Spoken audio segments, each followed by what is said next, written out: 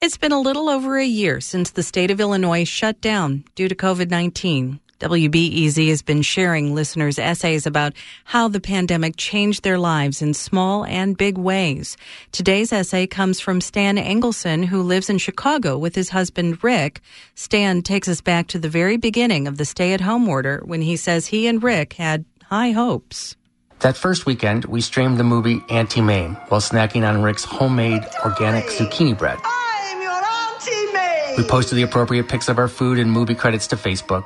Rick and I were approaching this stay-at-home order as a rehearsal for retirement. But soon, reality struck. We both started feeling unwell, and a doctor told us to quarantine. Rick navigated the intricacies of ordering groceries online, which at the beginning of the pandemic was difficult. The transition to working from home was a challenge. I was putting in more hours than I was before. And Rick was not getting better. After 3 weeks in bed, Rick said, "I think I should go to the emergency room."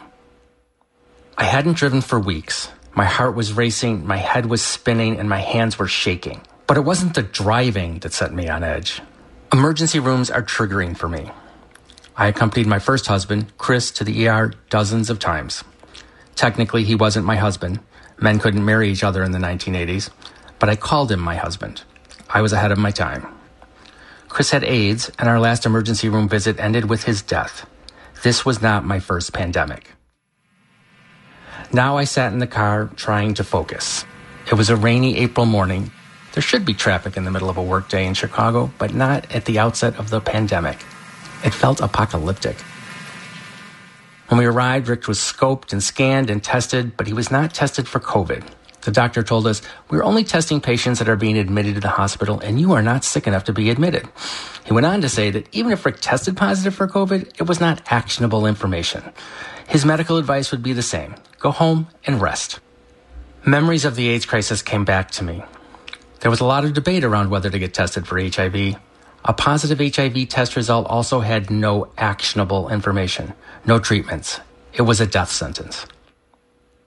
We left the hospital with no diagnosis, just orders to rest and to try not to die. Okay, they didn't say try not to die, but it was implied. Rick spent a little over 3 months in bed, but he slowly recovered. He found a Facebook support group for COVID long haulers.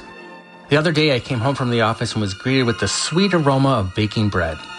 Rick yelled from the bedroom office, "I decided to make zucchini bread." In the end, we followed the medical advice of our doctors. We went home and did not die. And the cinematic advice of Auntie Mame: live, live, live. Life is a banquet, and most poor suckers are starving to death.